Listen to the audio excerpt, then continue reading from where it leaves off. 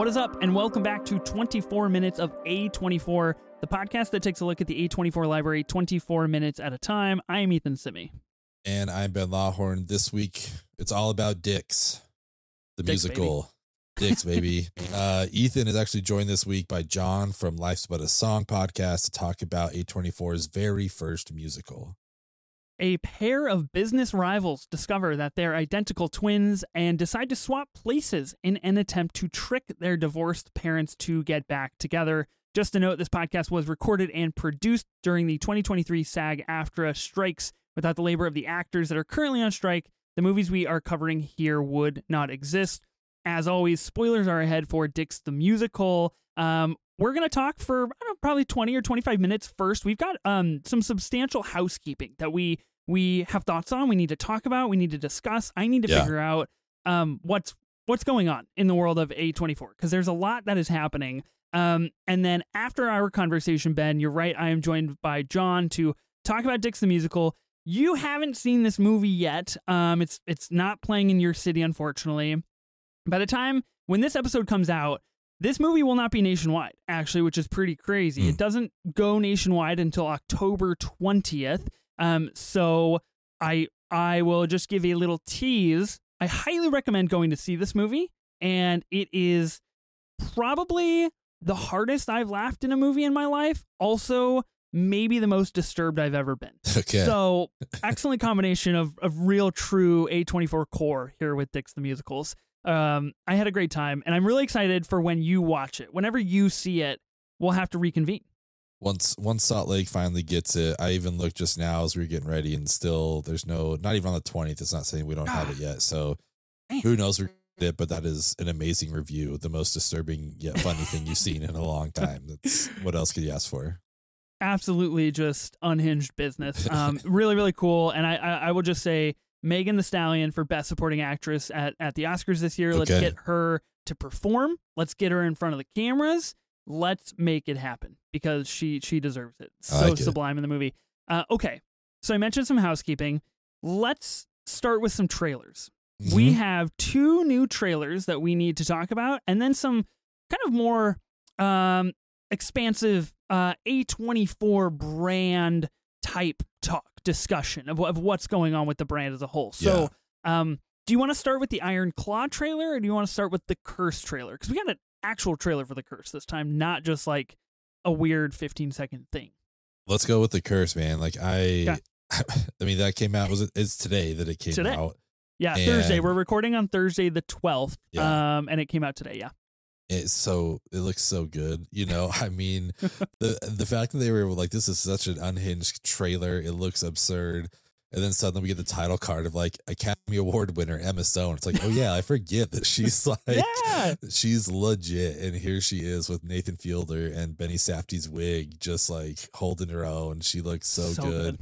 I can't wait for this. I mean, it looks, kind of like this, forget their name from HGTV, the Magnolia, whatever, looks like their version of, rebuilding homes and stuff like that. So I don't know. I'm excited. That whole scene of him giving that kid that $100 and then like taking it back. It's like, and I don't know, Nathan Fielder. I'm here for him. I love Nathan For You. I think that's possibly the best TV show that's come out in the last 10 years. Like it's probably my favorite, at least. I think it's so funny.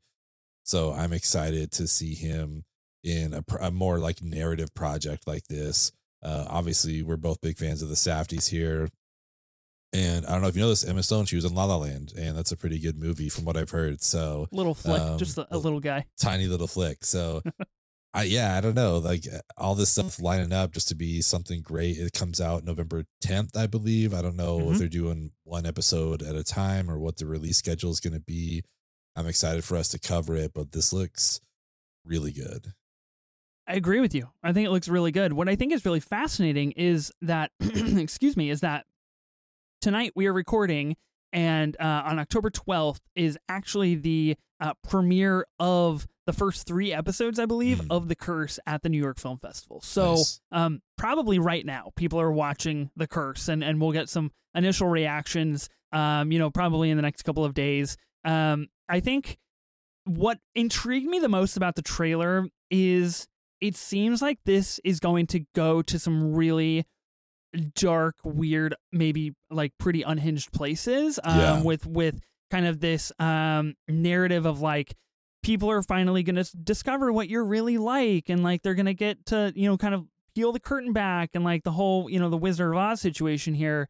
I'm really fascinated to see what Benny Safdie's role is going to be in this whole show, because he's like a cameraman, and he's just giving looks, and he looks phenomenal, and it just looks hilarious. I think Emma Stone and Nathan Fielder are going to have a really, really good energy together. I think they're going to feed off of each other very well. Something More Narrative is going to be really cool to see Nathan Fielder in, and just from the trailer, I think it looks really good. It looks like something special, something unique. And like you said, we don't know if we're getting like one episode a week or not. That'll kind of determine how we cover it here on the pod. Of course, we are definitely talking about this show. Comes out November 10th on Showtime. So yeah, I think it's really interesting. And the trailer to me just told me enough about like, oh, this, like, okay, I'm intrigued. Like, I want to know more. I want to watch an episode. I want to see how all this shakes out, because it really just sets the stage for like what the curse is. We don't know really what that does or what that means or how things go. So yeah, I think it's going to be really exciting. This is the winter of Emma Stone. I mean, she's got Poor Things coming out, which people are touting that she's going to win an Academy Award for. So I think that's really good for her, and I think it's great for A24. It's a win for all of us. I'm super excited. Everybody wins. Okay, the next trailer we got is The Iron Claw. We kind of, I feel like we just talked about this over the last couple of weeks of like, we don't have a trailer yet. We don't know when that movie's coming out. We don't know what's going on. I believe it's December 20th in theaters, if I remember correctly, or at least pretty close to somewhere that around, date. I don't know if it's the 22nd, but it's like right around Christmas. Yeah, really close to that date. Ben, I want to know what you thought of this trailer, because I think we have differing, maybe not differing opinions, but differing perspectives. I know nothing about the Von Erichs and wrestling, and I that's just like not my world. And you're big into wrestling. You know the story of the Von Erichs. So what did this trailer make you excited for the movie? Yes, it made me very excited for this movie. I think they're going to do that story justice. If anyone wants like a little, 40-minute episode on kind of the history of the family. I know Vice a little while ago did like it's called like the Dark Side of Wrestling. They did a series. You can find it on YouTube. It's really good. They did one on the Von Erichs, which was super interesting. So I would recommend that kind of, if you want to know a little bit of the history about it without going into the movie, or with going into the movie, kind of understanding what's going to happen. But the trailer itself, Zac Efron looks fucking yoked, man. Yeah, like he's jacked. Jacked to the tits. Insane, man. And they kind of did some sort of facial something for him where he's got like a really strong, I don't know if they messed with his jawline or what they did. He looks like just a little different, but you can tell it's him. Yeah. We got our dude, the bear, Jeremy Allen White. Like, he looks good in it too. Harris Dickinson is in this movie. I just want to give a shout to my boy Harris Dickinson. Looks like he just really fits in with this tribe here. Yeah, I think this is going to be awesome. And as people who just recently watched Fight Club, what's his name from Mindhunter playing the dad in there, we saw him in Fight Club. So that was kind of cool to see him there. His name is Robert Paulson. I forget the actor's name, but he's so good. Not Meatloaf, but the guy who starts the chant of his name is Robert Paulson. I can't imagine Meatloaf playing the dad. Sick. But yeah, I'm super excited about this. I think this looks really, really interesting and really well done. And obviously, like, we're just both big proponents of A24 stuff. So I think they're going to handle it well. And I think it's going to be a really interesting movie. Everything that I've seen so far, because I know nothing about this story and I'm kind of trying to stay in the dark, I think it'll be a really cool social experiment for me to go into this not knowing anything about where the story is headed. So Twitter, Instagram, Reddit, I've been going to all of these comment sections and quote tweets and whatever. And I went to the A24 Reddit the other day, and obviously this trailer was posted, and I just wanted to see the first comment. Like, what are people kind of agreeing on what's being said? And the top comment is like, people who know nothing about the Von Erichs are not ready for how crazy this story is. Mhm. And I'm just like, oh, fuck. Like, let's go. I can't wait. I'm so excited. I think this trailer really kicks ass. 2 incredible needle drops. Don't Fear the Reaper. One of them is just an excellent needle drop, especially in a trailer. From my perspective, it gives me just enough information to be invested in this story of like, these kids probably got really fucked up, or like something tragic happened with the family or the dad, or like something goes incredibly wrong somewhere along the line. And I think that tone is displayed really well through the trailer. I'm excited for Jeremy Allen White to like be in a different setting that's like not a kitchen. Even though he's sublime in The Bear, like this casting is really, really good. Yeah. And it's awesome to see all these set photos that we've seen for the past several months of like, of Zac Efron looking incredibly weird are now coming to fruition. And he does look weird, but he looks really good. Like it totally matches the energy of the movie. So I'm really excited. I'd be really interested to see if / what this can do, maybe to edge out some like awards stuff, or like maybe make some categories a little more dicey or a little more interesting. Possibly a Best Supporting Actor for Jeremy Allen White, or something to that effect. I think something interesting could happen there for sure. So yeah, I'm excited for the Iron Claw. Now we have like a release date. We know it's coming, and it is during that holiday span where some really big titles are coming out. I think it'll probably be going up against The Color Purple, which is a massive Oscars play on Christmas Day. So yeah, I think this trailer looks really great, and I'm really excited for it, and I can't wait to have it all revealed to me what the crazy stuff is about the Von Erichs. I can't wait. It's going to be a lot, but I think everyone's going to enjoy it. Yeah, awesome. Okay, I want to talk about A24 and their business. So some news has recently come out over the last couple of days where A24 as a business is having some struggles. They're maybe doing some pivots and changing things up a little bit. This is a topic we've kind of touched on and talked about on our Patreon before, where we've kind of floated out the idea of like every movie that we cover on the Patreon, we're like, would this fit in the A24 catalog? That's something we ask ourselves. And I know there were specific movies where we're like, this could start a franchise for them. This could be anime for them. This could really open the door. And I think it's really fitting we're talking about this along with my conversation about Dix the Musical, the very first musical for the brand. And so this information, I'll kind of just share it and we can discuss. According to Deadline, so A24 excuse me, according to The Wrap, A24 is pivoting to create some, quote, action and big IP projects, end quote, after losing millions on various films, including losing $30 million on Beau is Afraid. The studio still plans to invest in the same type of content they currently develop. This is a really kind of eye-opening moment, I think, for a lot of people when it comes to A24, that a lot of their projects don't make money. They might be incredibly successful via word of mouth or kind of being the core of the culture for a little bit, but not all of them are box office hits. What do you think of this news? Is this a good, I think in general, is this a good pivot for A24? I really don't know. I'm curious how this will affect their brand, because that's, part of the draw to them is that they aren't doing big IP or big, franchise things. Right. So I'm curious, like maybe financially it'll make sense for them. We've heard a lot of directors, talking about this kind of stuff where it's like the only way to keep theaters alive is these big must-see spectacles in the movies, because no one necessarily is going to these art house or whatever more indie films.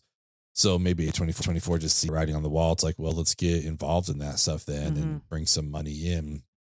So I don't know. I'm curious to see again, like what this does, if it finishes their brand or if it comes out being like, oh, that was actually a really smart move that they finally did that, because now we have this A24 franchise that's going to make some money. I mean, Blumhouse did a version of that with horror, when they got like Paranormal Activity, that was the thing that really set off for them. I think that cost like $215,000 to make and made like $190 million or something. It's kind of crazy. So like, I don't know if A24 is going to start looking for that kind of stuff that they can franchise out if something hits, or if, they're going to do with existing stuff. Are we getting Marcel the Shell 2? I have no idea like what they're going to be doing here. Is it out of existing The Whale things? 2, The Whale Forever? Yeah, exactly. Like what are we doing here? It'll be kind of interesting to see. I'm curious because I feel like their track record is pretty solid, at least like success wise, as far as recognition in the film community. I think they're a rather respected brand. So I know they're not going to want to tarnish that. And I feel like a lot of people went into this decision making, but it is going to be such a pivot from what we know them for. Yeah, I think there's obviously a lot of things that go into this, and I have a lot of thoughts to kind of share. Initially, and I think an article came out maybe 6 or 9 months ago about a venture capitalist company that paid, I can't remember. I think it was like $200 million for less than 10% of a stake in A24 or something to that effect. Oh, wow. Which in turn valued A24 at like $2 billion. $2 billion, yeah. Yeah, $2.5 billion or something like that. So I think part of this article states that this decision for A24 as a brand comes with the heat and the pressure of that valuation to kind of keep the money flowing. And so we've just recently seen this with Letterboxd as well. They kind of got acquired by like a venture capitalist company. We haven't seen any changes yet, but the outlook is not great, to be honest, with when these things happen. They always inevitably change like the core of whatever business they get involved with. When it comes to the franchise thing, it's important to note, and we were talking about it over the last couple of weeks, A24 was in the bidding for the Halloween TV rights for the franchise, right? And thinking about making a television show or whatever it may be, because they're doing that with Friday the 13th. I think they already have something kind of on the slate for that.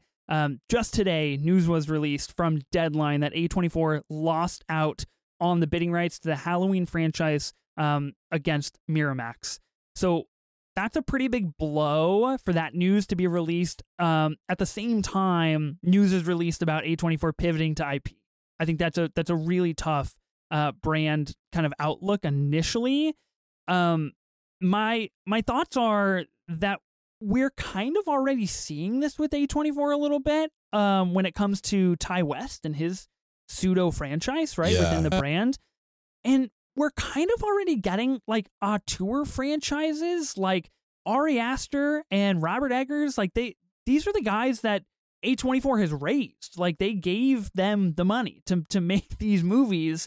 And I know they're not actually part of like a cinematic universe or an IP or a franchise, but they keep coming. A24 can keep pulling from that well of like, okay, we know this guy can make a movie. We know this person knows how to play with our brand in the right way, right? Yeah. And so it's really interesting to me that we're getting Maxine, I think next year. And that would really be like the third in a trilogy, really the first like coherent trilogy that this brand has owned or been a part of. As far as I know, they have been successful films, all of them. They haven't cost a lot of money, and they've done pretty well at the box office, and obviously have deemed sequels. So I think it does shed a lot of light on the fact, like I said, that not everything makes a lot of money at the box office, regardless of what people really think. Beau is Afraid lost a ton of money, which I feel like we kind of knew was going to happen. I feel like A24 knew it was a risk. Do you think they actually were trying to like make that pay out? Or I guess the message that I was kind of under the impression was of like, they're just doing it for the brand. They're just doing it as it is literally a $30 million brand play, right? And I didn't expect them to make money, but maybe they did. I don't know. I'm curious. I kind of lean on the side that they thought they were going to get the money back because they're giving it to a director who's coming off of Hereditary, Midsommar, and those both made money. And this is an actor's first performance since winning his Best Actor Oscar for Joker, right? So I think there was logic behind them signing up for that. and being like, okay, we'll probably get our money back with these two components mixed in here. Plus Parker Posey, you know, that's worth $5 million right there. So, Of course. but then obviously, yeah, it just didn't turn out that way for a myriad of reasons. You know, people like myself thought we were getting the next horror thing, and then we didn't. And the runtime, all that kind of stuff. There's a lot of stuff that goes into it. So I feel the like massive penis at the end of it in the basement. I mean, that's pretty crucial information that people should know. Yeah, without a doubt. So I don't know. It's a good question. Yeah. Was it a brand play, or did they actually think they're going to get their money back? I could see both sides of it, but I mean, the parts were there to have some success. But again, sometimes you think you're going to, you know, get all your money back with, you know, or sometimes it's just like, again, Paranormal Activity, or it's like, let's just throw a couple $100,000 at this.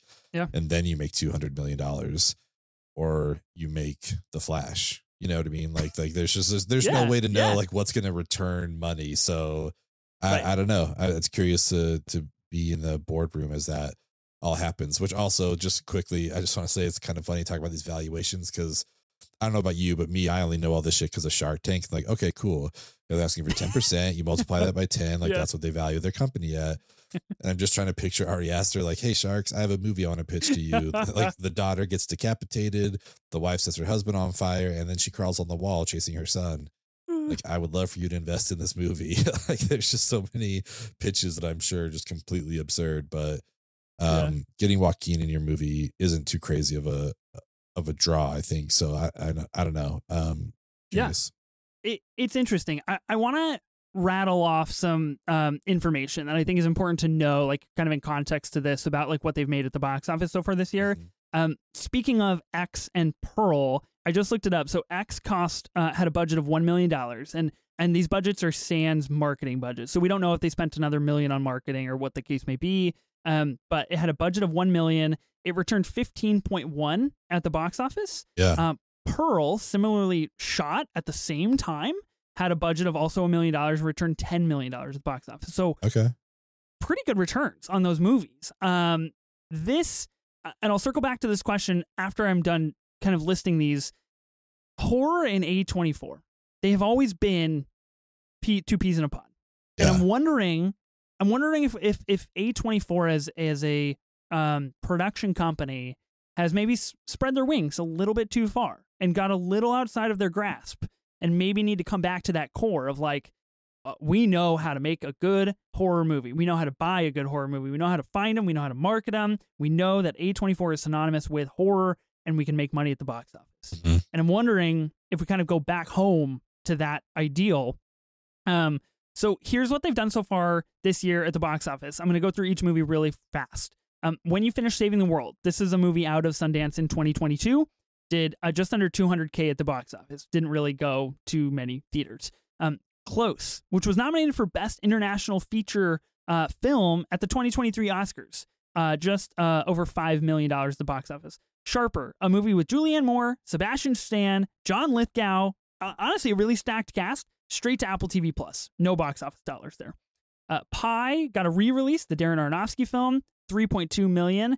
Showing Up, a Kelly Reichardt film, again, like a very A24 situation of we foster Kelly Reichardt, make whatever you want to make. $1.2 million at the box office. Beau's Afraid, $35 million budget without marketing. Probably their most expensive movie they've ever made. I would guess so. Does 11.5 at the box office, 11.5 million. Pretty abysmal, to be quite honest. You Hurt My Feelings, a Nicole Holofcener film. Another kind of pseudo Kelly Reichardt situation.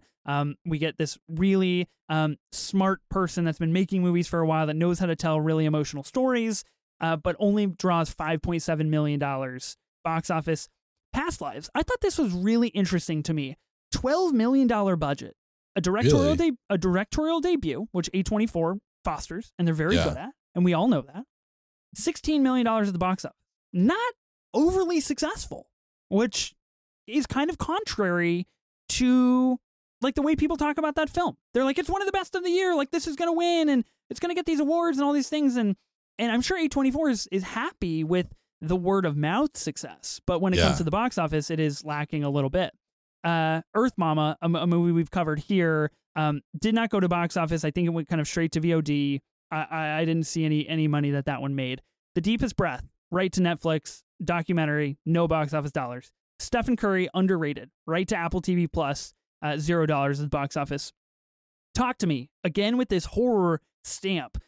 Out of Sundance 2023, $4.5 million budget, makes $88.6 million at the box office. An unsubstantiated success when it comes to the A24 brand. Probably the best horror movie of the year so far, and I don't know if it'll be beat. Medusa Deluxe, another straight to streaming, $0 box office dollars there. Stop Making Sense, the 4K re-release. Something really special, something a lot of people latched onto is a very core cultural moment. A $1.2 million budget. I don't know if that's for marketing, for the restoration, what that might be, but it made $9 million at the box office. That's pretty solid for a re-release. Obviously, Dix the Musical is coming out on October 20th. We've got Priscilla, All Dirt Road's Taste of Salt, Dream Scenario, The Zone of Interest, and The Iron Claw. Those are kind of like the unreleased A24 films that we know of so far. Yeah. So 2023 at the box office, not stellar for A24. Let's just be quite honest. Aside from Talk to Me, not very good. Do you think, circling back, is A24, do they need to stick with horror? Should they have bid more money for Halloween? Should they have put their cap and put their foot down and said, we need horror in our IP and franchise future because that is what we are good at? I don't know. I mean, it might not be a horrible idea because it is something that everyone knows A24 for, is their horror stuff. So, maybe you invest in that. But we talked about some movies on here that like directorial debuts is another thing where it's like maybe Past Lives. Like I'm very curious where that $12 million went. Like, I mean, I love that movie. It's a beautiful movie, but like $12 million, that's, if it's just all the travel, back and forth, I have no idea. But maybe I feel like they kind of have, but maybe they adopt that Blumhouse thing where it's like, we'll give you $5 million and you can do whatever you want, like that. And then like something's going to hit eventually. But yeah, like a Jesse Eisenberg directorial debut, not even pulling in $1 million is kind of crazy. Not that he's like a huge draw, but like, still pretty crazy, to be honest. It's still kind of nuts, right? Yeah. That like, and maybe some of the stuff is like the marketing that needs to get better. This was my next question to you, and I think we talk about this all the time on this show. The rollouts, the marketing, and the release technique of these films is pretty incoherent, even for us. Yeah. And we live and breathe A24 films. This is what we do every single week. We don't even know. I don't even know when you're going to get to see Dix the Musical. You don't even know. No, it might not even come out on the nationwide date. So is A24 doing something wrong? Are they doing something that worked for Everything Everywhere All at Once, where they rolled it out across the country over 6 weeks and built word of mouth and won Best Picture and broke records at the Academy Awards? That worked for that. Does it still work now? Or is that something they need to move on from? Because obviously they're hindering at the box office largely. I'm curious how they choose these things, because I feel like with two movies that we've covered on here, Earth Mama and Medusa Deluxe, you and I both were just like, wait, what is this? Like, we had no idea that was coming at all. And then suddenly it's like dropping this week. Like, hold on. Like, I've not heard anything about this. And now this is a movie that we need to cover. And I'm curious who makes those decisions about what movies get that kind of a rollout. Obviously, Beau is Afraid got a lot of marketing. Like, there was a ton there. Honestly, I'm kind of surprised You Hurt My Feelings even pulled in $6 million, $6 billion. Can you imagine? The first $6 billion movie ever. Nicole Holofcener, you've done it. Dreyfus is like just pulling in that bank. But still $6 million is quite a bit, I think, for that movie. Yeah. I'm kind of surprised. But yeah, I don't know. It's so hit or miss here. I think Talk to Me, at least half of that success is due to Raka Raka and their YouTube. Like they were established people before this came out. Like, it's a debut, but it's a debut from a movie that they know who directed this. And so like, that's where the audience is coming from. If this wasn't, if they didn't have that following, what kind of numbers is Talk to Me doing? I don't know, Yeah, no, I wholeheartedly agree. I think A24 has built themselves a really substantial core group of of fans, of people that love the brand for the brand. They're very good at marketing things when they want to be. They're very good at creating merchandise when they want to be. And that's something that I think I'm sure that they pride themselves on. Obviously, and you kind of mentioned at the top, this goes along with a big spinning wheel conversation that never really stops. Of theaters are really only going to survive through IP and franchises. Yeah. And then you get the You Hurt My Feelings. Then you get the past lives to kind of plug the gaps here and there when you need to be. Obviously, Scorsese is talking about this kind of on the trail for Killers of the Flower Moon right now, and how this creates such a big riff in like the cinematic culture and what we should be pouring into. And I think A24 is obviously caught at the crux of this big problem of how they have established themselves. And I don't think they would have established themselves to be at this point without doing what they've been doing, right? Without doing the auteur route, without doing the crazy fucked up twist route, and establishing themselves as the brand that they are. But it is kind of an unfortunate and really harsh truth of the state of the box office, the state of movies, the state of movie culture, that a brand like this cannot survive on horror alone. They cannot survive on small auteur directorial debuts alone. So yeah, I'm really curious what they're going to do for an IP, for a franchise. Halloween is out of the books right now, as far as we know, as far as is being reported. What do you think that A24 can do for an IP or for a franchise? Do you think they can build ground up, or do you think they have to adopt something and revamp and rehash? What do you think is a smart move for A24 in this situation? I'm curious. I mean, there's a lot of comic book fatigue, whatever, out there, which I totally understand, but that's kind of the first thing I thought about when it comes to franchises and action. It's like, do you take a smaller comic book and try to adapt it? Do you take something like Spawn, who's not falling under DC or Marvel, and you can make good dark horror movies. You guys have done that. Do you put that, or do Sandman, something like that? I'd be kind of curious to see what they did there. But I also know, I don't know exactly what it's called, but I know Keanu Reeves recently he did a comic book. It's like, capitalize on some of this John Wick fame and bring him in and be like, cool, we'll give you, we gave Ari Aster 30 million, we'll give you 20. And then, you hope that Keanu Reeves brings in that draw. Do you think that is what they should do? Should they establish a star? Should they establish a face of the future of A24 in this situation that you're saying? Because that sounds really enticing. If they can find the right person, the right star power, the right person that cares about the brand and what the brand stands for, very similar to the fact of what Ari Aster preaches, of what the Daniels kind of preach on the road as they talk about A24 and claim how how great of a brand that they are.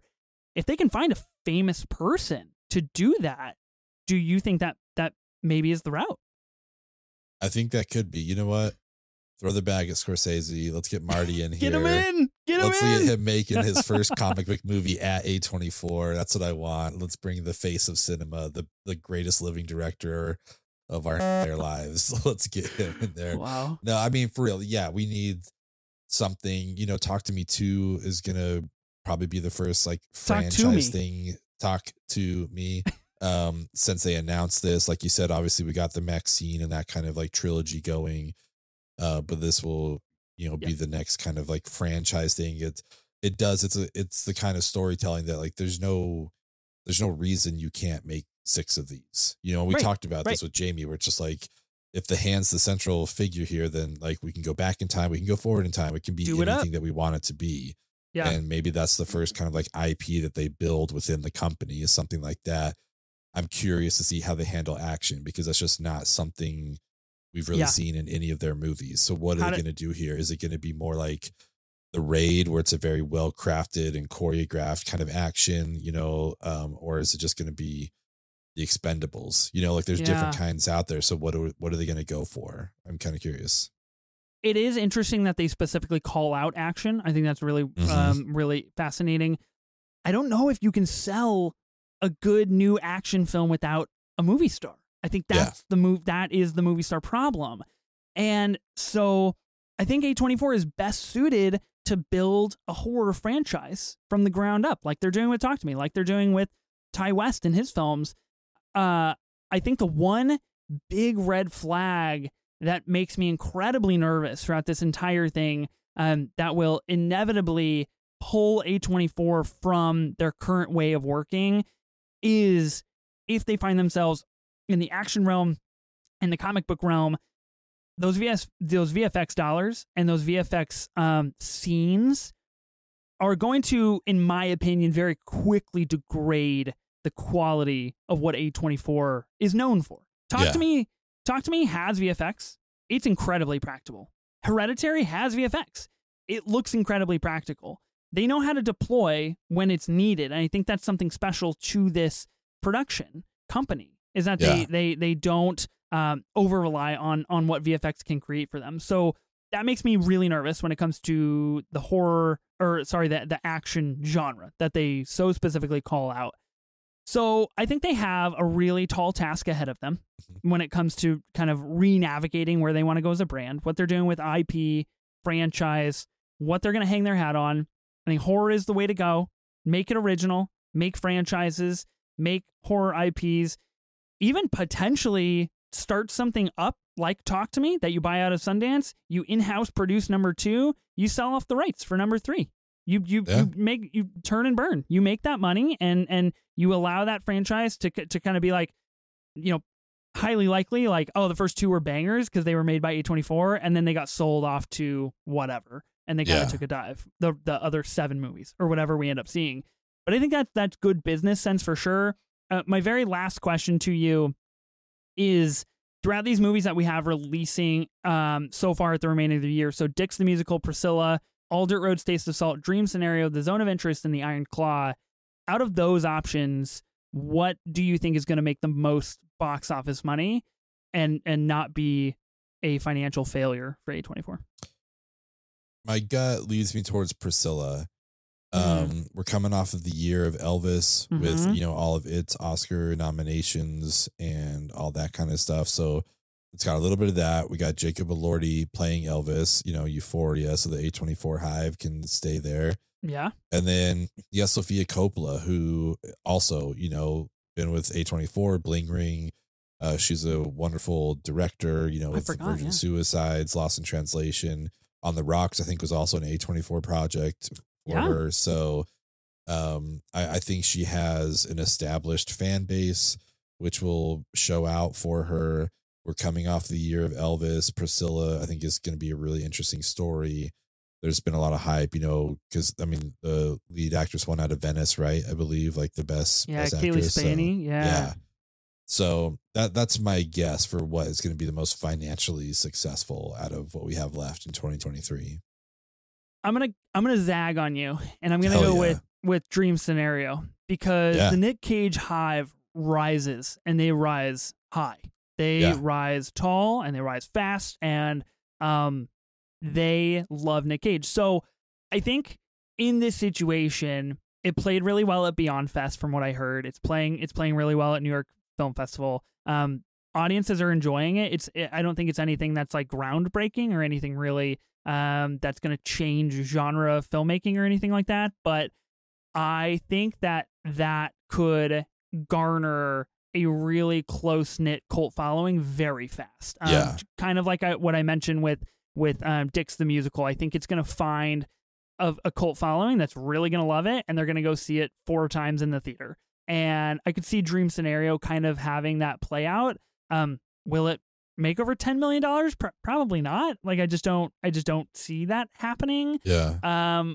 And still, as far as I'm aware, we don't have like a hard, like, nationwide Dream Scenario comes out on this day. Like, we still don't know, and it comes out sometime in the next like 5 or 6 weeks. So yeah, it's tough. Like, it's a really, really tough thing, because The Zone of Interest is going to be a huge Academy play. You're talking Jonathan Glazer, Under the Skin, also with A24. Yeah. Doing something that's incredibly important and incredibly stylistic and visually haunting.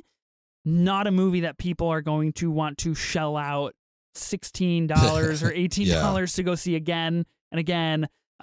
So that's tough, even if it does get that Oscars buzz. That's like, it is not Everything Everywhere All at Once, where you can go see that 4 times and enjoy it every single time. So yeah, I think A24 is really in a pickle, and they've really got a tough battle ahead of them. We'll definitely be talking about this more often. I think having these candid conversations are really helpful, and they're really important to be honest about like what A24 is doing and what their future might look like, and instead of just kind of joining the A24 hive and being like, A24 rules, man. Yeah, they make cool stuff, obviously, but they also have their issues that are going to become more and more prevalent as time goes on. So yeah, any closing thoughts on anything that we talked about here in our conversation, Ben? Just Justice for Purple Rain. Fuck That's you! That's I it. knew That's all I left got. the door open. That's all I got. You left me with bated breath, and I literally was telling myself in my mind, "Don't say it. Don't say it. Don't say it." He's gonna do it. You did it. You did we'll it. See what all happens. Right. The new one is after Scorsese. We'll see. We'll see how that goes. Awesome. Okay, cool. Well, that was really fun. A24 housekeeping. The episode's going to pivot. You're getting out of here. John is joining me for a conversation about Dix the Musical. Like I said, one of the funniest, most unsettling films I have ever seen in my entire life. So stick around for that conversation. The movie is out on October 20th, but I think you should listen to the conversation now and prepare yourself for Dix. And we have some very helpful viewing suggestions that might enhance your time at the movie theater, and that could be really beneficial. So Ben, wonderful conversation, but now I'm going to talk to John about Dix the Musical. Joining me to talk about Dix the Musical, I'm sorry, every time that I say Dix the Musical, I just want to like stop and pause after I say Dix. It's just like so hilarious to me. Is John from Life's But a Song podcast. How's it going, John? Welcome to the pod. Oh, I'm so happy to be here. Unfortunately, Ben isn't here. He's my connection. It's going well. This movie, I can't. This movie is so good. It's so good. You're right. So Ben is not here with us. John, you are filling the spot for Ben this week. Unfortunately, Ben doesn't know when he's going to see this movie. So Ben lives in Salt Lake City. They haven't gotten any early screenings or anything quite yet. John, you're in New York? Is that correct? That's how you've seen this? I am in New York. Yes. Okay. It's playing, I think, exclusively at AMC's here. Okay.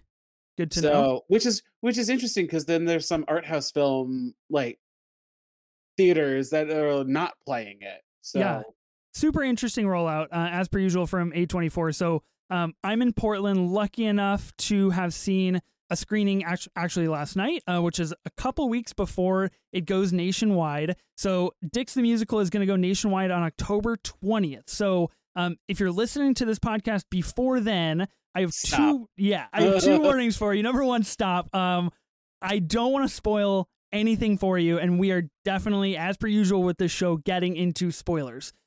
We are going to be talking about the madness that is the final 15 minutes of this movie that I just couldn't see coming, even if I tried my hardest to guess what was going to happen. And the second warning is a language warning. So if you've seen this movie, you know there are certain words that may be triggering to some people that are generally not used in discourse on a regular basis. So of course we will be, swearing like we normally do on the show, but there might be some words thrown in there that are a little more uncomfortable than usual. They do appear in Dix the Musical, so if you've seen the movie, you probably know exactly what I'm talking about. But yeah, go check out this movie on October 20th. Come back and listen to the show. Then, John, let's start big picture here. You said you loved Dix the Musical. Give me some more. Give me your thoughts. What did you think of the movie? Okay, so I saw it with some friends. Did you see it with friends, or did you see it by yourself? I saw it by myself, so this will be interesting. Okay, so I saw it with some friends, and afterwards, I looked at them and I was just like, what the fuck did you just watch? Right. Because,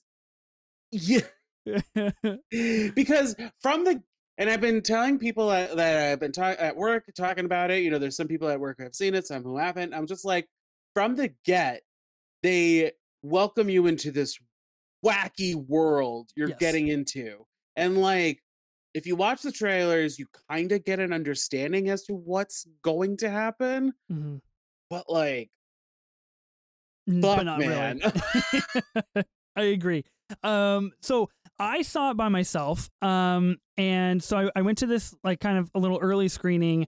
The only way that people knew about this was through some like weird random website. It was shown at a very small art house theater.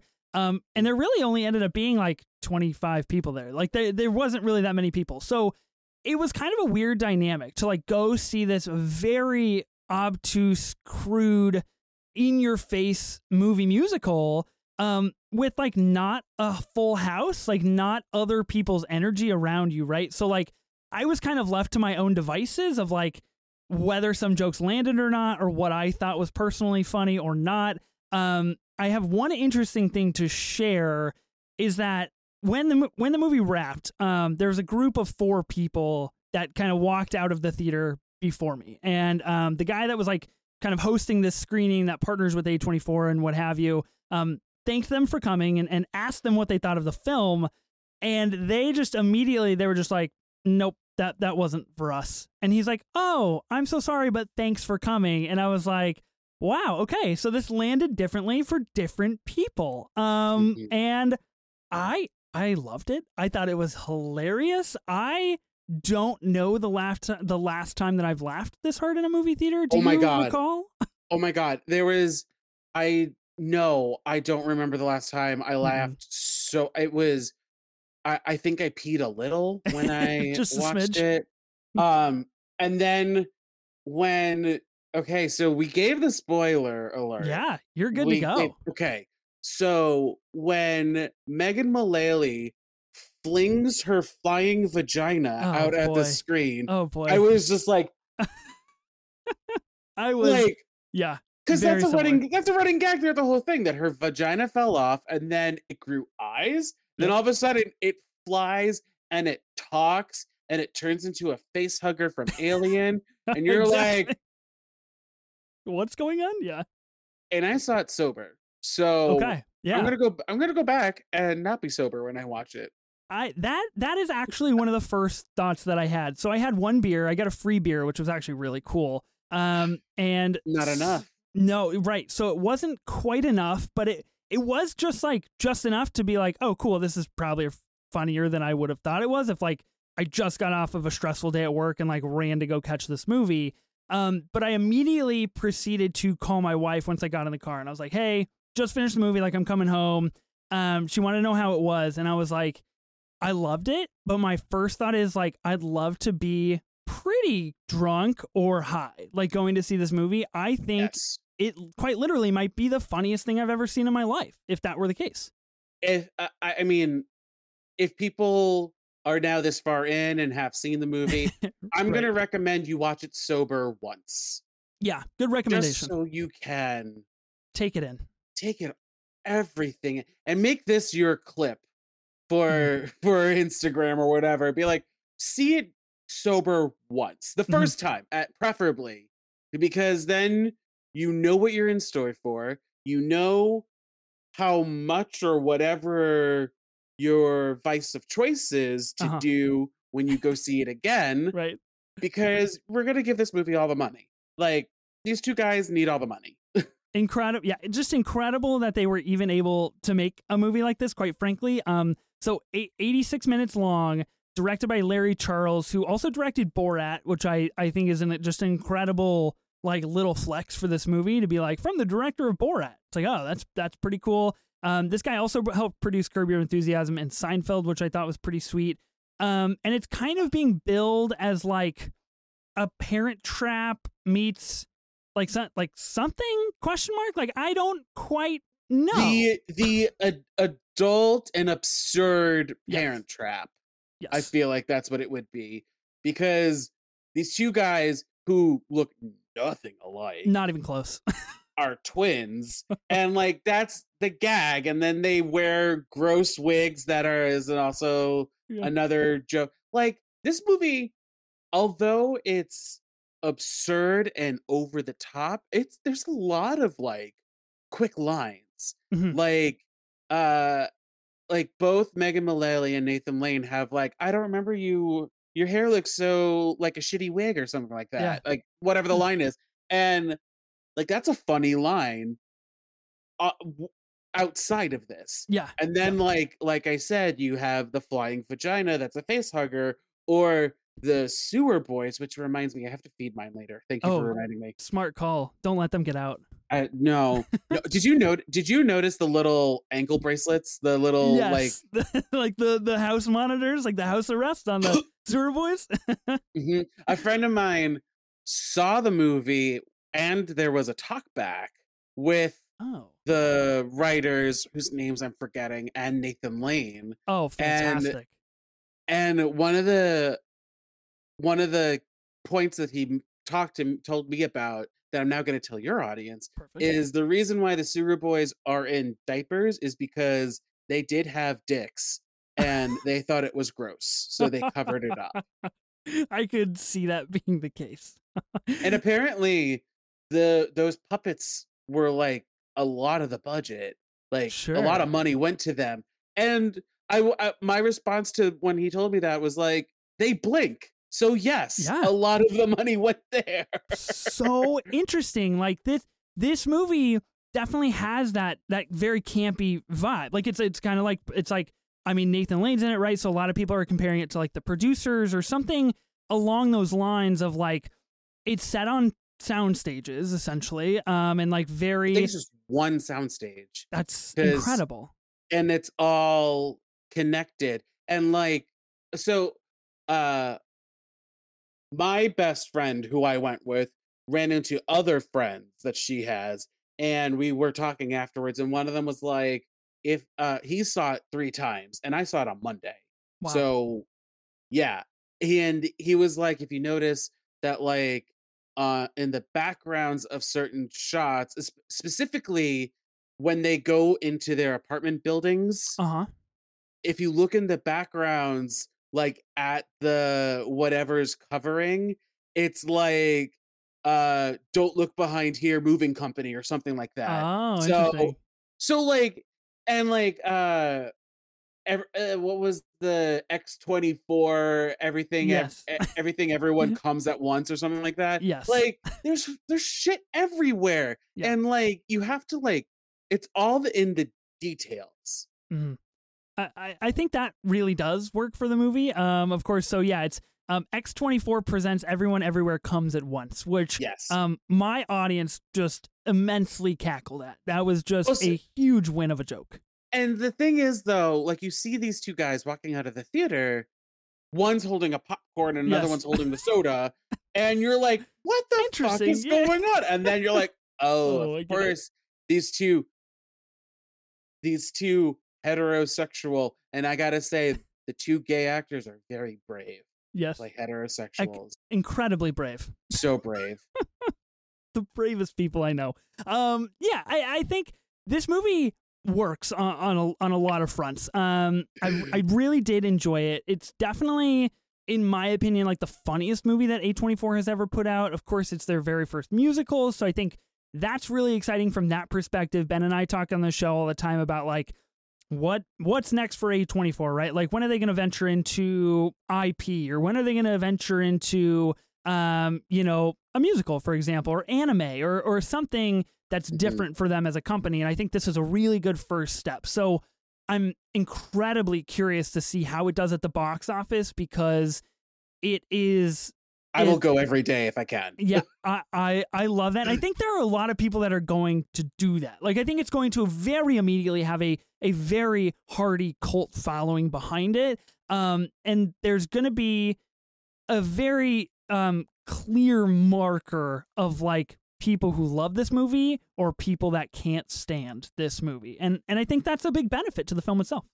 Well, so Ethan, I have a question for you now. Yeah. How versed are you in musical theater?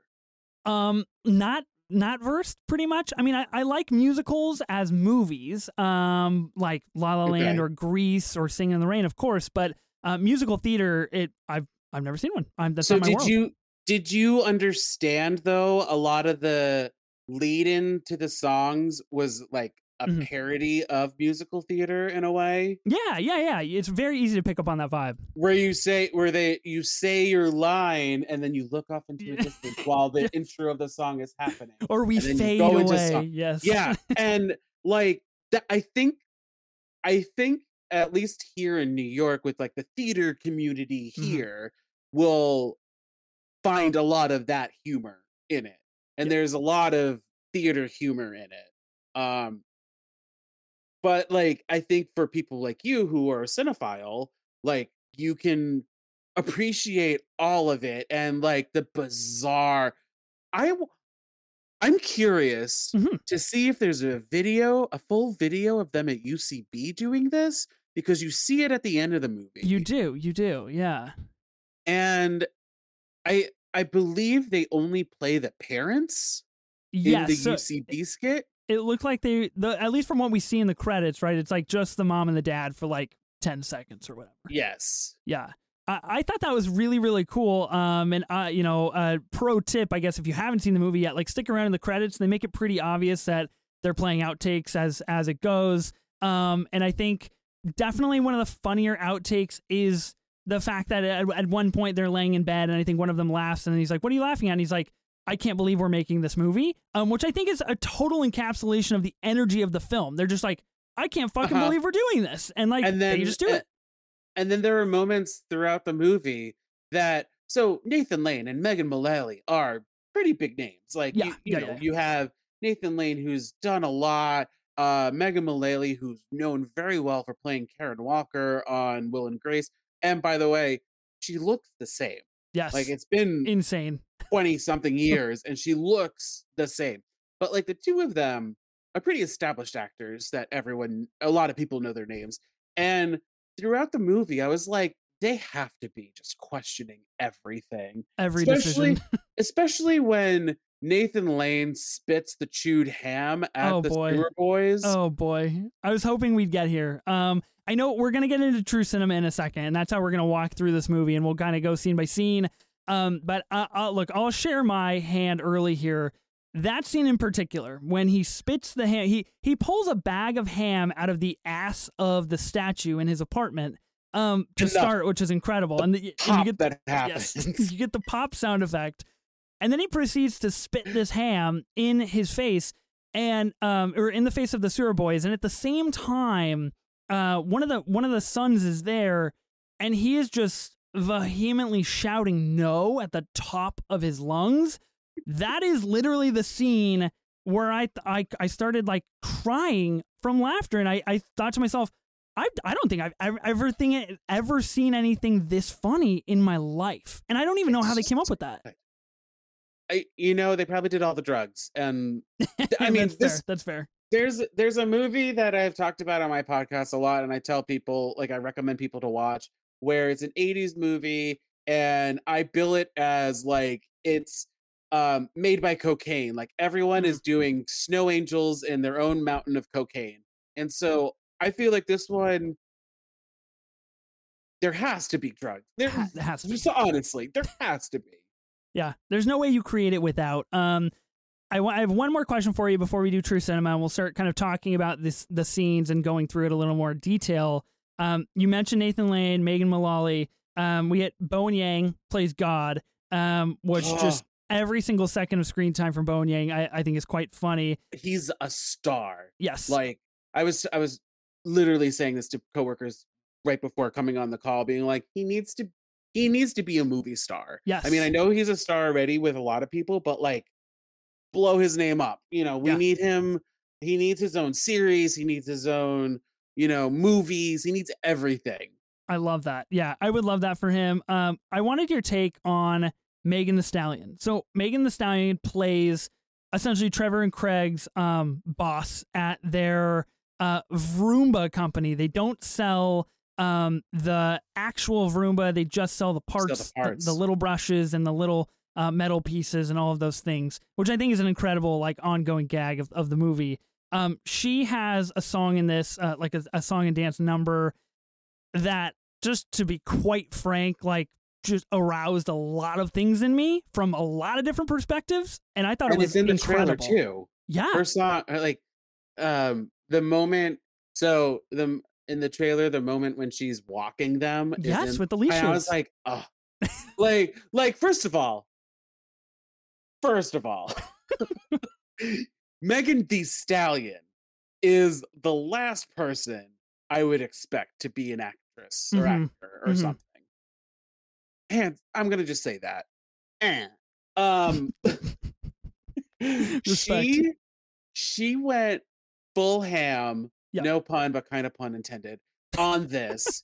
And like she has her nails out to here, which are just like Unbelievable. Wolverine claws, Mm-hmm. like, and honest, did you I stayed until the end of the credits because that's what we like to do, Of and course. you wait for the post credit scene usually because you never know, especially this day and age.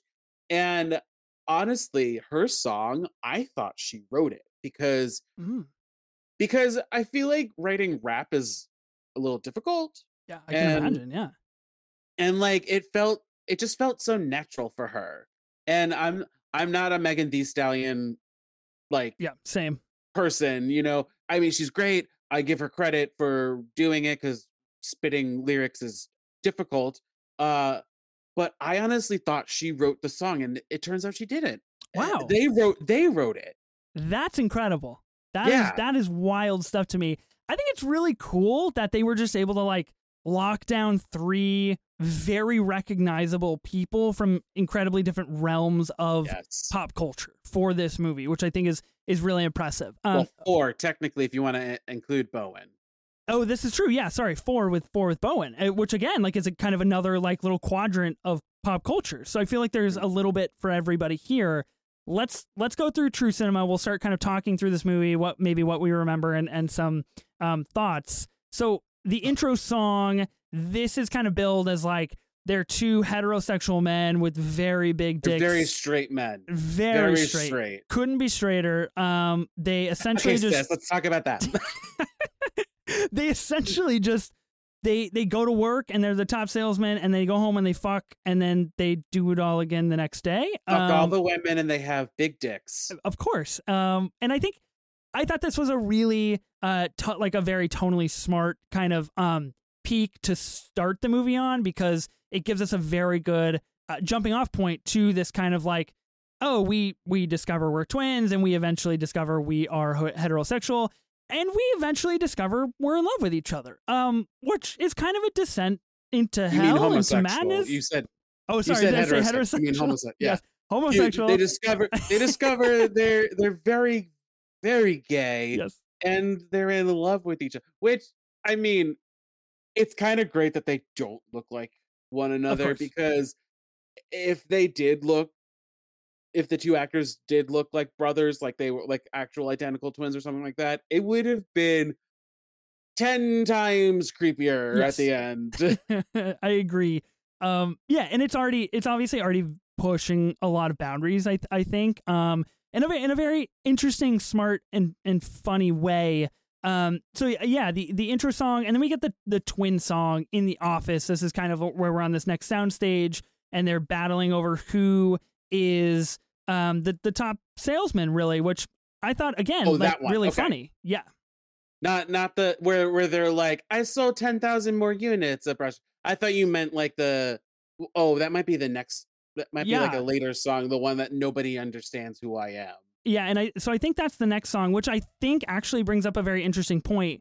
We're very loaded with music. Like, there is very few scenes in between the musical numbers that are like actual exposition or actual, like, okay, we're taking a 15-minute break from musicals. Like, we get hammered with 3 or 4 songs in the first 20 minutes, which I really liked. Yes. I mean, there was, because I believe it was like, it's been a couple of days, everyone. I'm so sorry. I forgot. I believe it was like when they hatched their plan, to jump ahead a little bit, when they realized they're twins and they hatched their plan to get their parents back together, and they're going to visit. This is the Parent Trap moment. They're going to visit the other parent and try to convince them. Megan Mullally had a song first, and then we went into Nathan Lane's scene. That's correct. And he did it. Yeah. So that was very interesting too, because you had a scene break up a song in a way, and it turned into, a duet, and like for two guys that are unknowns, Mhm. like I've never heard of these people before. No. Like the harmonies that they wrote for themselves, and like the fact that like they had two melody lines going at the same time, like they were doing very intricate stuff. Yeah. They swung for the fences with this movie. Yeah. And you Absolutely. have to I just have to applaud them. Like they did a great job. Yeah, I totally agree with you. I think they did a very very good job, like for two unknowns essentially, to kind of run this movie. I will give credit. You mentioned Megan Mullally's song in there, so I think it took me a long time, and I'm still a little on the fence, honestly, about like her character and her like choice to have a lisp as that character. I don't care. I I honestly didn't care. Honestly, I love that for you. whatever. When she's talks about her vagina falling off and Sure. everything, and that becomes the running gag, I'm just like, yes, I Yeah. believe everything you're saying to me right now. I love that for you. I think that's like that is the hard selling point for me of the movie. And I like her. I'm not like against her or anything. I just think that was like the hardest connection point I had with the film. But I will say during her moment and her scene, she rattles off just an elite joke about watching a movie from the Criterion Collection. And I was the only person in the theater that laughed, but I laughed really fucking hard because I thought Patricia? I thought that was so funny. Patricia, what was it? Her vase of flowers or whatever. Yeah. I'm sorry, I forgot what the movie was that she talked about watching. I can't remember the movie in particular. This needs to come to streaming because I will buy it We and need I to- will watch it all the time. I agree. Like um for another A24 movie that I listened to your episode in preparation for this. Oh wow. Thanks. Everything Everywhere All at Once. Yeah. That movie, life-changing. Once it went to Prime, I bought it. I didn't care that it was like 20 something dollars. I was like, fuck this. I'm going to watch it. I don't care if it's going to any other streaming for free. I'm buying this cuz I want to watch it all the time. And I have that same feeling with Dix the musical. Yeah, I think you bring up a really interesting point in the fact that this to me, and I know we're recording, it's not even released nationwide yet, which I think is really fascinating. Take my money. I don't care. Yeah, take it right now. A24 obviously has really interesting release strategies with everything they do. This to me seems like the kind of movie that might get on that like really quick to streaming treadmill that's like spinning faster and faster every day in this world of movies, where it's like, oh cool, it went nationwide on October 20th and on November 21st it's going to be on streaming, and it's like, oh shit, cool. I feel like we have Miss Rona to thank for that one. Yes, of course. Because when the pandemic hit, obviously uptick in streaming services because nobody was going to movies. So like now people are still a little trepidatious about going to movies, or they got used to watching everything, renting for like $5 a movie at home. Yeah.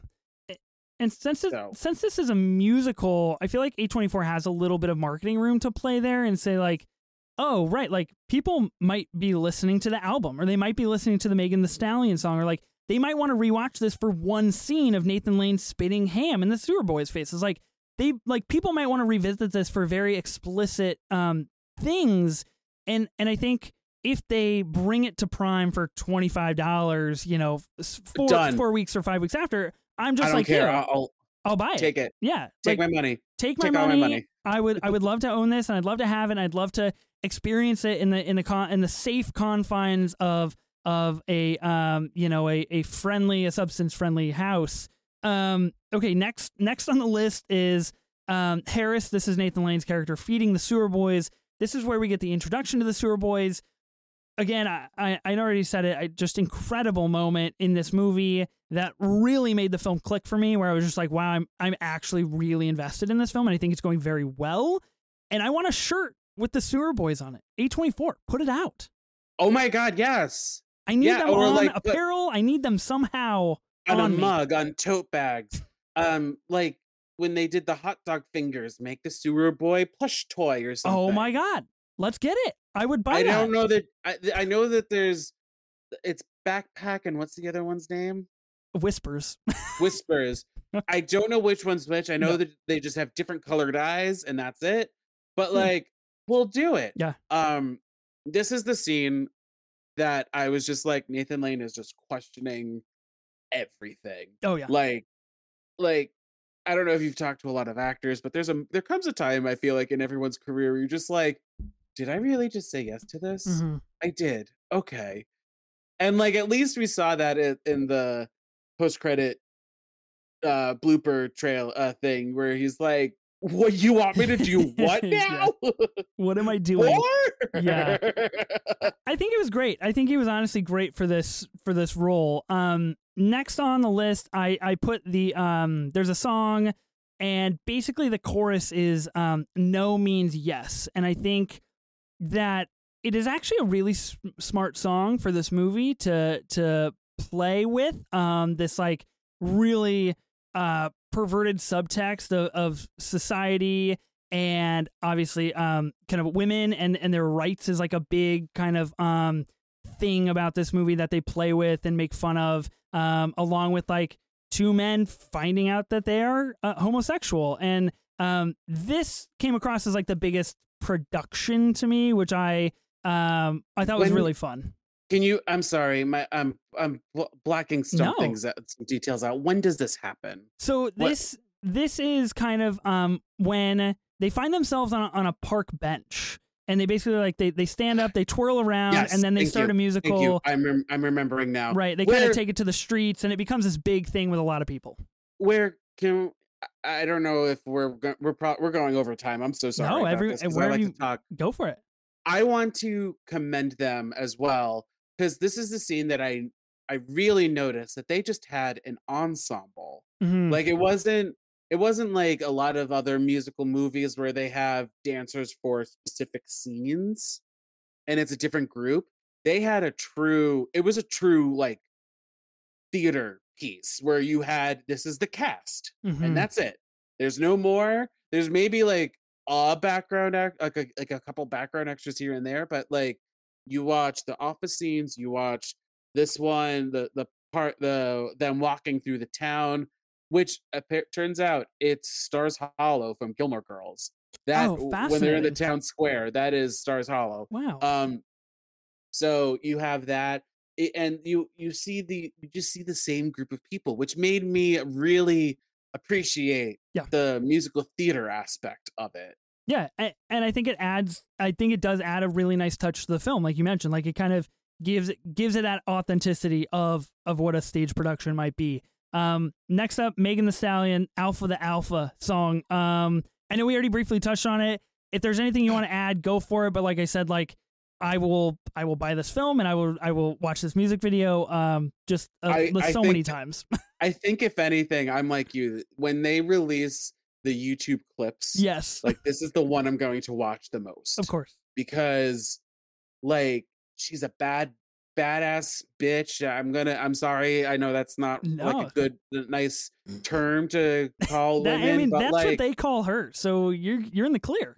Yeah, and she's so badass, and she's so like, I don't listen to a lot of Megan Thee Stallion songs, but I feel like this is like a good representation of who she is as a performer. Definitely. And I loved it. I loved everything about it. I'd be really interested to know, and I guess we'll see it play out as awards get closer, if A24 is going to try to kind of do any campaigning with a best original song here with her or anything like that.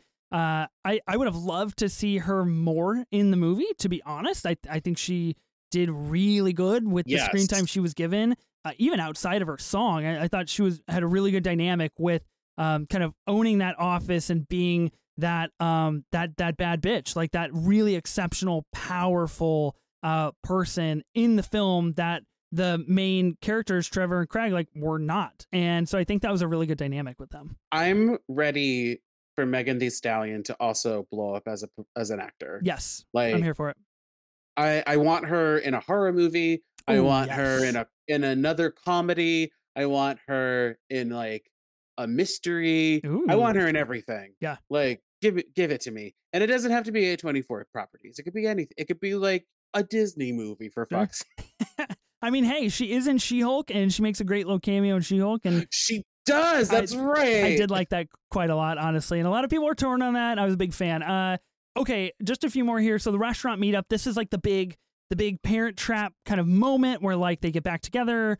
Come to find out that Nathan Lane's character is sometimes gay, which I think is a really funny ongoing bit of like not identifying what that is, so obviously like referred to and societal standards of like being bi. And so I think like his identification of like, I sometimes fuck guys when I can get them is really funny for his character. And then Megan Mullally's character of not having a pussy, but then both of them just being really horny and not wanting to get back together, I thought was really funny. And then them destroying the whole restaurant scene with so Megan Mullally, we didn't talk about this. Megan Mullally is in a wheelchair. Yes. In a motorized wheelchair. Yes. And so there's a great physical humor where they're basically 69ing in the wheelchair whilst banging into other people. And this scene, I think this is one of the few scenes that actually has like background extras that's not like the ensemble. I don't know. I didn't really clock everyone, but like they're banging into tables, spaghetti's being thrown everywhere. You're seeing them 69ing. I don't think it was Nathan Lane and Megan Mullally. I think they were stunt people. Yeah. Because, who knows? I mean, who knows? I mean, it's A24. It seemed a little low budget, but like not to mean that in a bad way, but in like we have to obviously cut some corners. We're obviously redressing, some set pieces. Yeah, definitely. I would love to know where Megan Mullally and Nathan Lane's characters are supposed to be living, because those apartments do not exist anymore. No, not even close. I thought Nathan Lane's song kind of right before the Sewer Boys like introduction to me was the funniest song of the entire film. There's something about Nathan Lane and he is actually going to be our A1 act tonight that he just like fits with this movie so seamlessly. Next up, and I'll kind of like lump these together. So we kind of get like the last 10 or 15 minutes. We get this big conclusion where they end up not getting back together. They kidnap Craig and Trevor and bring them back to their apartment. The Sewer Boys escape. We go to the sewers and find the Sewer Boys and send them back to their sewer monster family. This is where we get the CGI pussy from Megan Mullally's character, which just speechless, to be quite honest with you. I don't know that there's actually when you watch when you when you see the bloopers, there's actually something that she's holding. It's a physical prop. Made a prop. That's insane. And that poor prop person like must be in therapy because of this. Yeah, big time. I hope A24 is paying therapy bills, to be honest. Like that's least they could do in this situation. So we get the CGI pussy and this kind of big sewer ordeal, and then we get, I guess, essentially the big kind of twist, if you will, at the very end where the Trevor and Craig are kind of, they're laying in bed together. They're having some nightmares, very reminiscent of like a Step Brothers scene, which I thought was pretty funny. They move in together, right, as well. Yep. So they move in together because they realize they can't really do life apart, obviously. And they're looking at each other and they just start making out, and then they start having sex in all sorts of very comfortable and natural positions, of course. And they go if you thought the 69ing in the restaurant was wild. This sex montage, it's a montage, everyone. Yes. Of who's on top, who's on bottom. This is like the new who's on first. Yes. Who's on top, who's on bottom. Is insane. And it goes on for like 5 minutes. Uncomfortably long. Like. Yeah. I don't know about you. I mean, you're straight. Sure. But I was laughing my ass off at everything. Granted, I'm Yeah. also just like, like, you know, we're the whole movie, we find out they're brothers and they're related, and so you're in that, but then also you have to remember that you're in this bizarre world Mhm. where where somebody can lose their vagina that can grow eyes off of itself and talk. So, I Yeah, mean, I guess it's not that far-fetched. They end up getting married by God in the end, and basically which is Bowen Yang, by the way. We didn't mention God. God is played. Bowen Yang yes. plays God, and I'm assuming it's actually God that he's playing. It's Yes. not like a figure, because there is that magic costume change that happens Right. where he goes into this fabulous costume. Gorgeous. Oh my god, the Gorgeous. rhinestoning and everything. Yeah. Bitch. Incredible stuff. Marries Craig and Trevor and busts out into this very fantastical final number of All Love Is Love. And, language warning, God is a faggot. And that is like God is a faggot. this incredible moment for the movie where you're really quite swirled up in, like, at least for me personally, of like, oh, what? Like, I'm still wrapping my head around the fact that like they're twins and they love each other and like they're having sex. Like, I'm trying to figure out where I stand on this, like as a movie device. But then I'm also witnessing this really incredible final number that is making me laugh and has just an incredible Ron Swanson cameo, which I thought was insane. Yeah, I know that's not his name, but yeah, Nick Offerman, thank you. Without a beard, and it's freaking me out. It's like weird.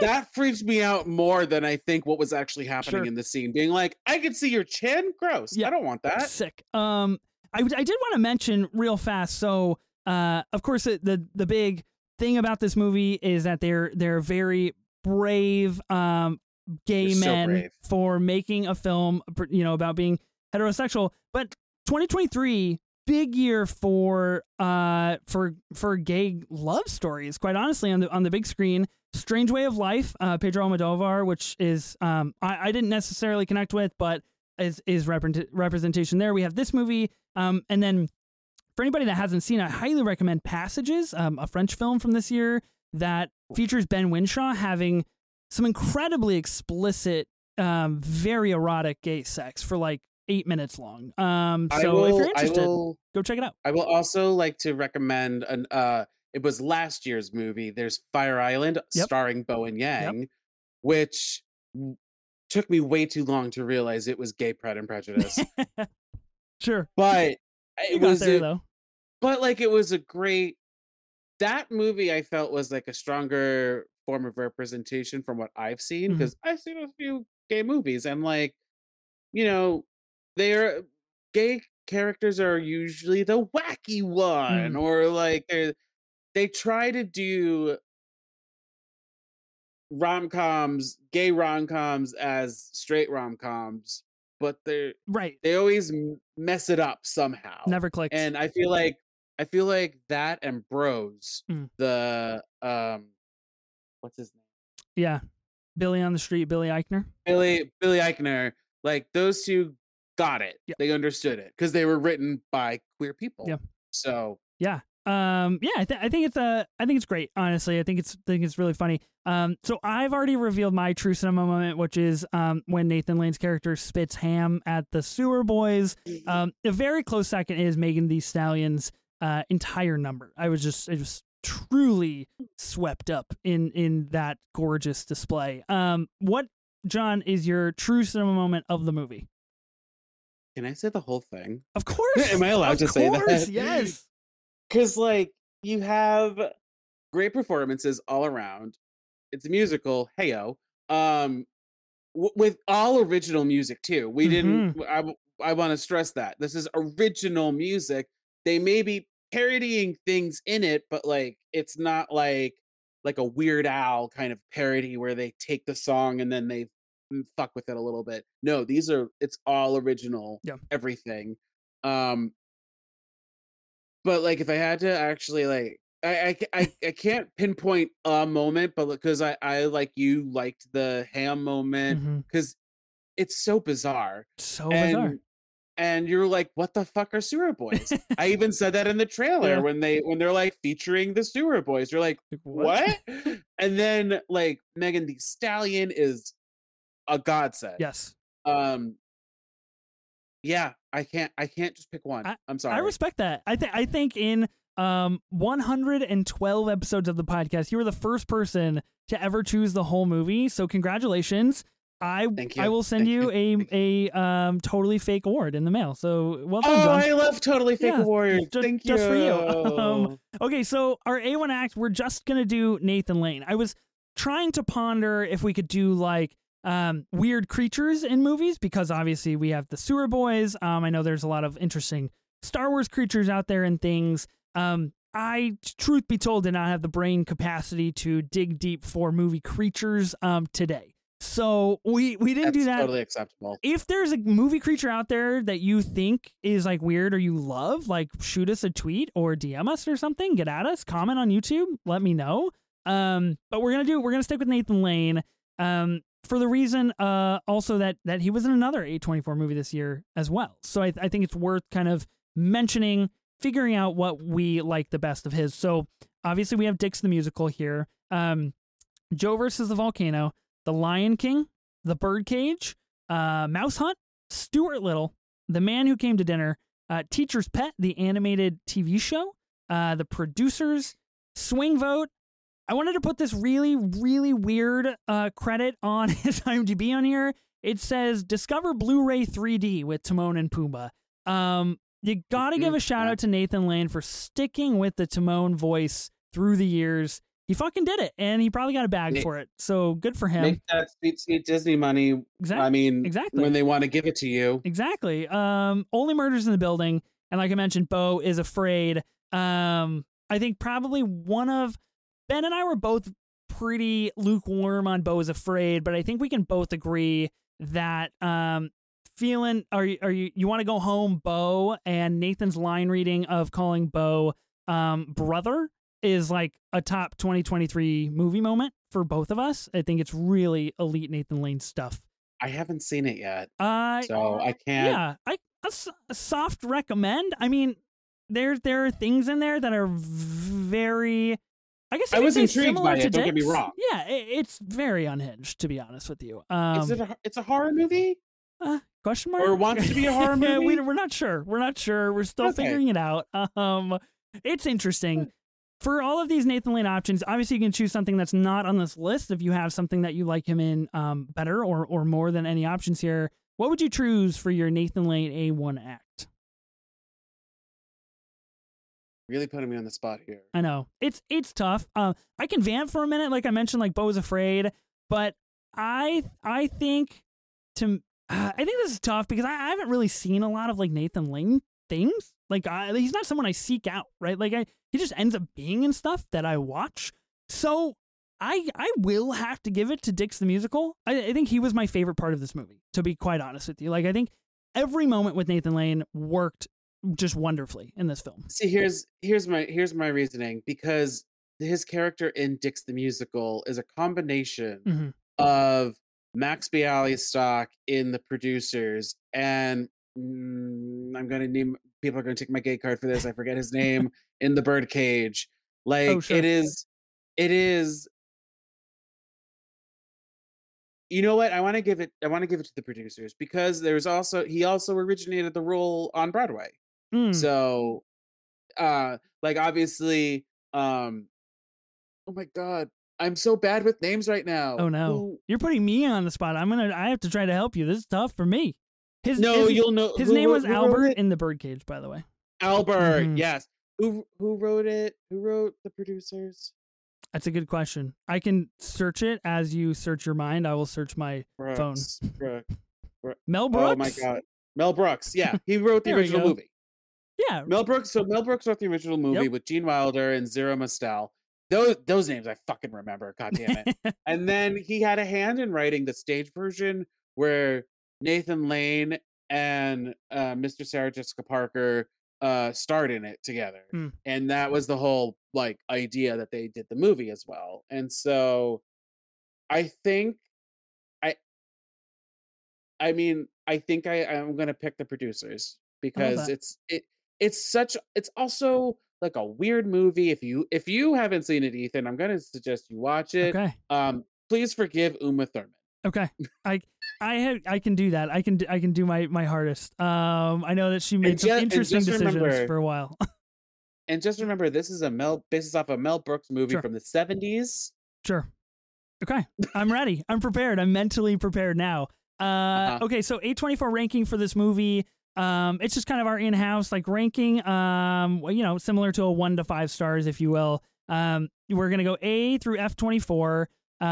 Where would you rank it? And you can do an A plus. You can do an A minus. You read my mind. I want to give it an A plus 24 or A24 plus. I don't know where the plus sign is being added. Yeah, we don't either, so it's okay.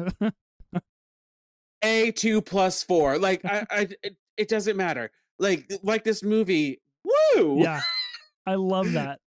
I'm super stoked for you. A plus 24. Yeah, that's awesome. A plus 24. Yes, I love that. That's really awesome. I think there's a lot of this movie to like. Obviously, some of it didn't land with me. And I think part of that is due to like my viewing experience. Again, like I would recommend trying to go see it with a group of friends or with a full theater, maybe on opening night, or whatever the case may be. Have a couple of beers, have a couple of glasses of wine. I mean, I think like seeing it sober once is great. Smoke a lot, smoke everything in sight. Exactly. I think there are movies that are just perform better when you are kind of in that headspace. So I think this can be one of those. I think based on my experience and what I did like, this is tough. I'd probably give it like a B minus 24. I think I know. I'm really sorry. I think there's a lot to respect Ethan, here. You're bumming me out, man. I know. Bumming me out. But like it's just so difficult for me to take this. I understand, but also you're willing to give it a second viewing. Of course. Oh yes. So I will be viewing this again. Yes. So maybe like what you said, it depends on the variables, how you're feeling that day. Mm-hmm. Obviously we watched this like a couple of days ago, so we're not remembering a lot of it, but like it's still there because we watched it. Yeah. Okay. You're bumming me out with your B minus, but like approved by John. This is your podcast. I don't know. Thank God. I think it's just really hard for me to stack it up against certain A24 projects that I really deem as like an A or an A plus 24. I do think it's a really big watershed moment for the brand, to be honest with you. Like I think it's a big moment for the company of A24 to be like, this is our first musical. Like let's see how it goes. We're going to go off the wall with this and just really kind of shoot for the stars. And I really genuinely think most of it lands really, really well. And this is the cast to do it with. And this is the content to do it with under the A24 umbrella. I'm looking forward to A24 doing another musical that is like serious. You know, like I could see them do, because the a lot of A24 movies I find are very serious. I mean, yes, like there's something to be said about the Daniels where they play with humor and everything, but like when you really like look at the metaphor and like take a step back and look at Swiss Army Man and Everything Everywhere All at Once, like it's a very serious story. Yeah. This one was just goofy and like wild and wacky, and so that's great. But like, I don't know, I could see them doing like Pride and Prejudice the musical, which I know there are stage versions of Pride and Prejudice the musical. So like, I don't mean that, but like you know what I mean, in that something vein. along. Yeah, absolutely, yeah, totally. I hope that this is not A24's last musical. I hope that it performs well at the box office, and I hope that it does kind of find its footing in the culture and find its cult following pretty quickly. I think it will. I don't think it'll have a tough time with that. John. So what would the cult name be though? Are we the Dickheads? Oh, God, see, this is a tough question. I think there's no other way to go. You have to be the Dickheads. I'm a dickhead. We're both dickheads, man. We can own it. We can both own it. John. No, wait. Question for you before we go. I know it's at the very end. I'm asking this, but like, Dicks the musical. Yeah. Is it because they're dicks or because they talk about their dicks? I think, yeah. Or is it a column A, column B thing? I think it's a little bit of both. I think it's truthfully, I think it's a really smart play on, again, like that big tonal starter of like, we have massive dicks and we just fuck big titted girls all the time.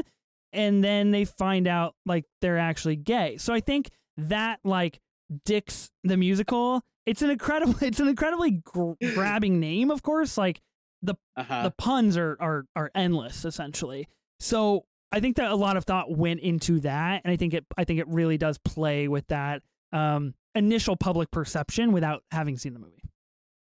And at least it's Dicks the musical. It's not just called Dicks. Right, of course. Because I feel like it would have been a harder sell if it was just called, if there wasn't the musical. Yeah, very difficult sell, in my opinion. So I think very smart title. John, thanks for coming on the show. This was awesome. This was a blast.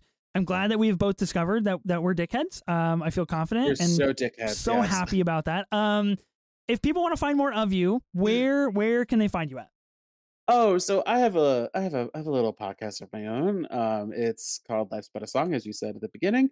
You can find me anywhere at But a Song Pod. It's where we talk about movie musicals or musical TV shows, or sometimes film stage productions. I also have another podcast called Movie Deja Vu. We are on hiatus for a bit. We're still figuring out because life. Sure. It's my co-host Shady and I. We compare similar movies by creating a verbal Venn diagram, and you can listen to that anywhere you're listening to this. And what are the Instagram and Facebook are at Movie Deja Vu Pod, and Twitter is at Movie Deja Vu. Okay, awesome. I'm still calling it Twitter. I'm sorry, everyone. Everyone will call it Twitter until the day we die. So don't worry about that. Awesome. Yeah, seriously, thanks for being on this pod. That was incredible time. Highly recommend you go check out Dicks the Musical nationwide October 20th. Be sure to go check that out. Next week on the pod, we are back to spooky season. We are Ben is going to be back with me as well. We are covering the movie In Fabric, a new movie for Ben and I. And then the week after that, we've got another collaborative draft coming, and things are going to get really out of control. We'll talk more about it next week and allude to it a little bit more. If you follow us on Twitter or Instagram, you would already know what's coming. So go check that out and see our calendar. But yeah, it's going to be really fun. What are your thoughts on Dicks the Musical? Let us know on Twitter or Instagram. We're at 24 Minutes of A24. We're also on TikTok and YouTube. You can watch our podcast on YouTube if you prefer a video format. You can watch John and I totally laugh at pretty much every scene that we talk about throughout the episode. So yeah, pretty good. You can also become a patron of the show. Join us on Patreon and support the podcast. We are covering David Fincher movies right now. We're getting ready for The Killer here in about 5 weeks. So we are trying to talk about some of the greatest movies of all time in 24 minutes or less. And if we don't do it, we have to take a spoonful of hot sauce on the next episode, and things get out of control really, really quickly. And it's really, really Why fun. do you hate yourselves? Exactly what we ask ourselves every single week when we record that Patreon. And it may as well be the spoonful of cinnamon. Oh, it's crazy. Oh. And a little incentive as well. If you haven't checked out the Patreon yet, and you're interested, every time we get a new patron, we also have to take a spoonful of hot sauce. So if you're thinking about it and you like to see us absolutely just do crazy things to ourselves, please become a patron. We won't be mad. We'll love you, but we'll also be very, very mad. So yeah, you should do it. I have $5 to spare? You should do it. Do it absolutely. Yeah. So go check us out over there to talk about non A24 movies. This was awesome, John. Thanks again. Super, super fun.